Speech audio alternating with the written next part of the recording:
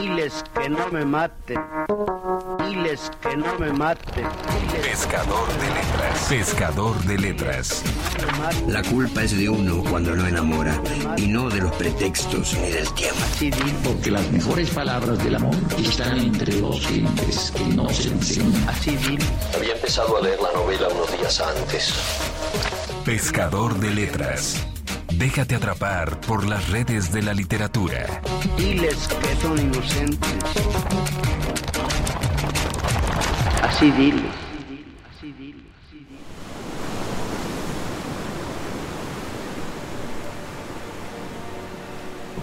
Cuéntame, musa, la historia del hombre de muchos senderos que anduvo errante mucho después de Troya sagrada asolar. Vio muchas ciudades de hombres y conoció su talante, y dolores sufrió sin cuento en el mar, tratando de asegurar la vida y el retorno de sus compañeros. Mas no consiguió salvarlos, con mucho quererlo, pues de su propia insensatez sucumbieron víctimas. De Hiperión Helios las vacas comieron, y en tal punto acabó para ellos el día del retorno. Y el caso es que cuando transcurrieron los años y le llegó aquel en el que los dioses habían hilado que regresara a su casa de Ítaca, ni siquiera entonces estuvo libre de pruebas, ni cuando estuvo ya con los suyos. Todos los dioses se compadecían de él, excepto Poseidón, quien se mantuvo siempre rencoroso con el divino Odiseo hasta que llegó a su tierra.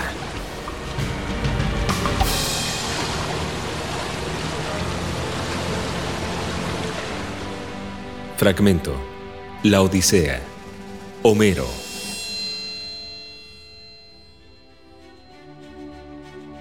Homero es, de manera directa, el padre de toda la literatura griega posterior. El teatro, la historiografía e incluso la filosofía llevan la huella de los temas, cómicos y trágicos, planteados en estas epopeyas, así como de las técnicas homéricas. En palabras del filósofo Hegel, Homero es el elemento en el que vive el mundo griego como el hombre vive en el aire. Admirado, imitado y citado por todos los poetas, filósofos y artistas griegos que le siguieron. Es el poeta por antonomasia de la literatura clásica. A pesar de lo cual, la biografía de Homero aparece rodeada del más profundo misterio, hasta el punto de que su propia existencia histórica ha sido puesta en tela de juicio. Las famosas obras La Ilíada y la Odisea se remontan hacia el año 800 a.C., y todos los griegos comenzaron a estudiar de estas obras, siendo especialmente lectura esencial para los niños. Posteriormente, la Ilíada sería la obra de cabecera de Alejandro Magno. Como pasa en diversos momentos de la historia, cuanto más antigua sea esta, menos indicios se tienen sobre los datos de los hechos. Es por eso que a Homero se le atribuyen diversos datos que generan numerosas hipótesis.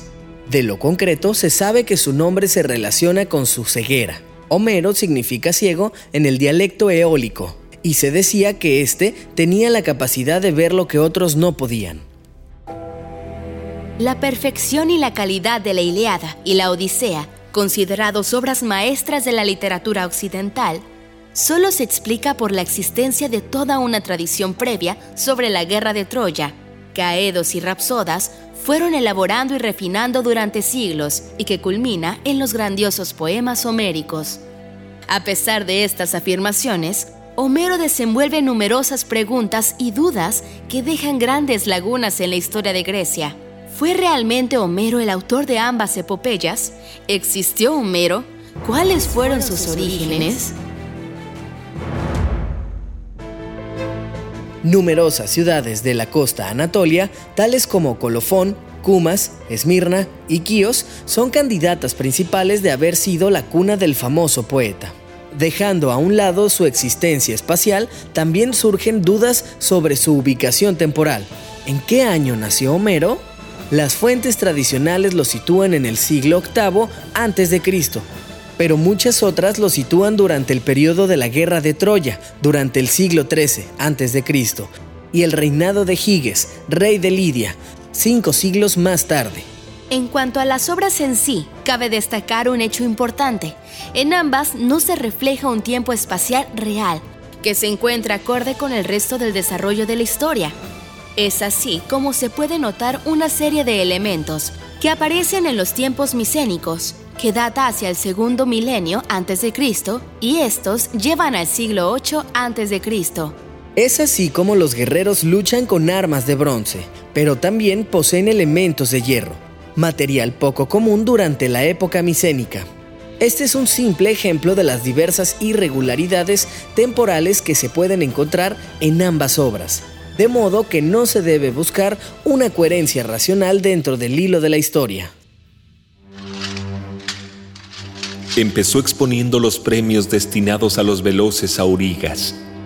El que primero llegara se llevaría a una mujer diestra en primorosas labores y un trípode con asas de 22 medidas.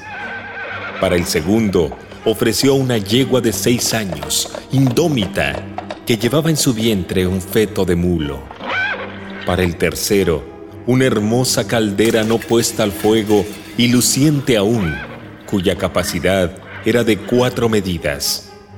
Para el cuarto, 2 talentos de oro, y para el quinto, un vaso con 2 asas no puesto al fuego todavía.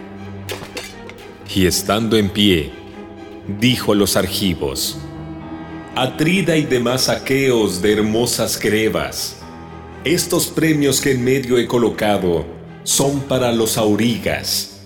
Si los juegos se celebraran en honor de otro difunto, me llevaría a mi tienda los mejores. Adelantaos, pues, los aqueos que confiéis en vuestros corceles y sólidos carros.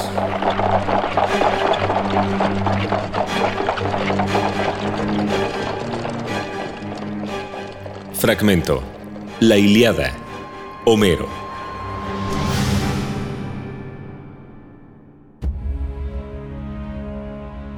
Los problemas que plantea Homero cristalizaron a partir del siglo XVII en la llamada cuestión homérica, iniciada por François Hedelin, abate de Auvignac, quien sostenía que los 2 grandes poemas a él atribuidos, la Ilíada y la Odisea, eran fruto del ensamblaje de obras de distinta procedencia, lo que explicaría las numerosas incongruencias que contienen. El debate entre los partidarios de la corriente analítica y los unitaristas, que defienden la paternidad homérica, sigue en la actualidad abierto. La mayor parte de la literatura griega se nutrió del inmenso caudal de las leyendas y tradiciones que desde tiempos remotos se transmitía oralmente de generación en generación. También la poesía épica se transmitía oralmente en sus orígenes. Un aedo o un rapsoda la cantaba o recitaba de memoria ante un público que desconocía la escritura. A pesar de que Homero se sirve de los procedimientos de la tradición oral, es indudable que en ambos poemas hay un propósito poético, un plan y una estructura que revela la actividad de un poeta consciente de su arte.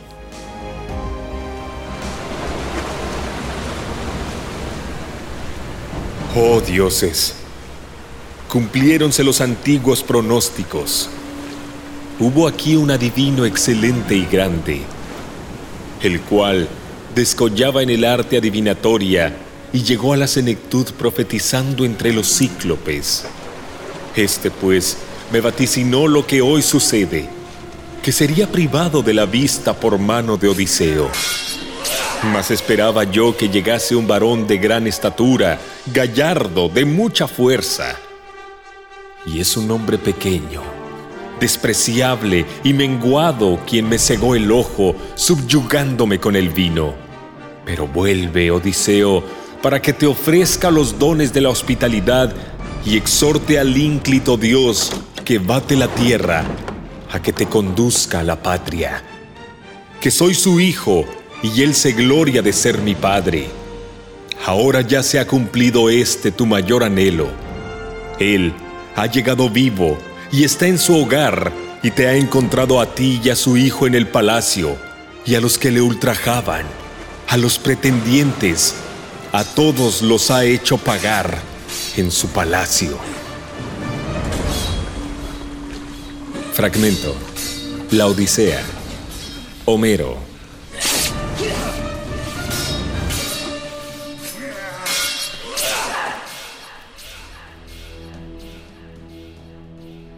La Odisea, que parece ser la más moderna de las dos composiciones atribuidas a Homero, relata las aventuras y penalidades de Ulises, héroe que desempeñaba un papel secundario en la Ilíada, en el viaje de regreso desde Troya hasta su patria, Ítaca, y el castigo que inflige a los pretendientes de su esposa Penélope, que le creían muerto. La Ilíada relata el 10º año de la guerra de Troya, o de Ilión, nombre griego de la ciudad, de donde procede el título de Ilíada. Su núcleo argumental es la célebre cólera de Aquiles. El héroe griego Aquiles ha sido despojado de su esclava Briseida por Agamenón, jefe del ejército aliado griego, que tiene sitiada la ciudad de Troya para rescatar a Helena. A causa de esta decisión injusta, Aquiles se enemista con Agamenón y resuelve no participar más en los combates. En la Odisea, en cambio, vemos claramente un protagonista, Ulises, que se enfrenta a otros personajes caracterizados negativamente, los pretendientes. Las cualidades de Ulises son básicamente dos: la inteligencia, que le permite sortear los peligros y salir vencedor en todas las situaciones, y la humanidad, que se percibe en su amor a su familia y a la nostalgia por su patria. Pero ya no es un héroe militar, sino un hombre que lucha por su vida y su familia. La iconografía grecorromana ha consagrado el noble rostro barbado de un anciano ciego como el de Homero. Esta es la imagen que ha atribuido la tradición al poeta que escribió la Ilíada y la Odisea, los dos poemas épicos con que se inaugura la literatura griega y la occidental, y cuyo vigor lírico y narrativo permanece fresco desde hace miles de años. Su nombre y sus obras han alcanzado la gloria y alimentado mitos, narraciones y leyendas a través de los siglos, sin que hayan perdido su fuerza original.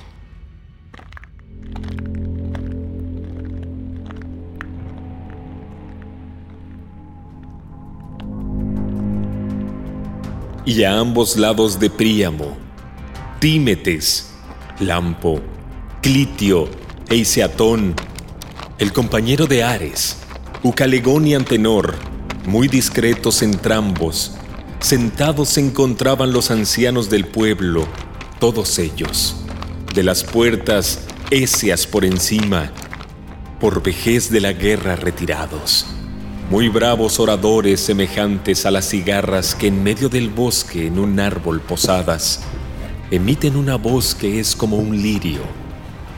Tales los jefes eran justamente de los troyanos que estaban sentados en la torre adosada a la muralla. Y estos, pues, cuando vieron a Helena encaminándose a la torre, hablábanse los unos a los otros, con aladas palabras, quedamente. Cosa no es que indignación suscite que vengan padeciendo tanto tiempo dolores los troyanos, y que los aqueos de grebas, hermosas por mujer cual es esa, pues que tremendamente se parece, al mirarla de frente, a diosas inmortales. Pero aún así, y siendo tal cual digo, en las naves se vuelva, y no se quede para mal nuestro, y de nuestros hijos, en el tiempo futuro.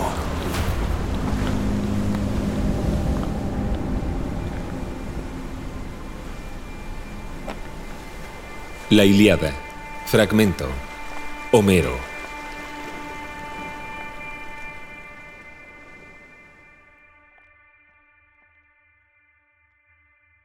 Diles que no me maten. Diles que no me maten. Pescador de letras. Pescador de letras. La culpa es de uno cuando no enamora, y no de los pretextos ni del tiempo. Porque las mejores palabras del amor están entre dos gentes que no se enseñan. Así dile. Había empezado a leer la novela unos días antes. Pescador de letras. Déjate atrapar por las redes de la literatura. Diles que son inocentes. Así diles.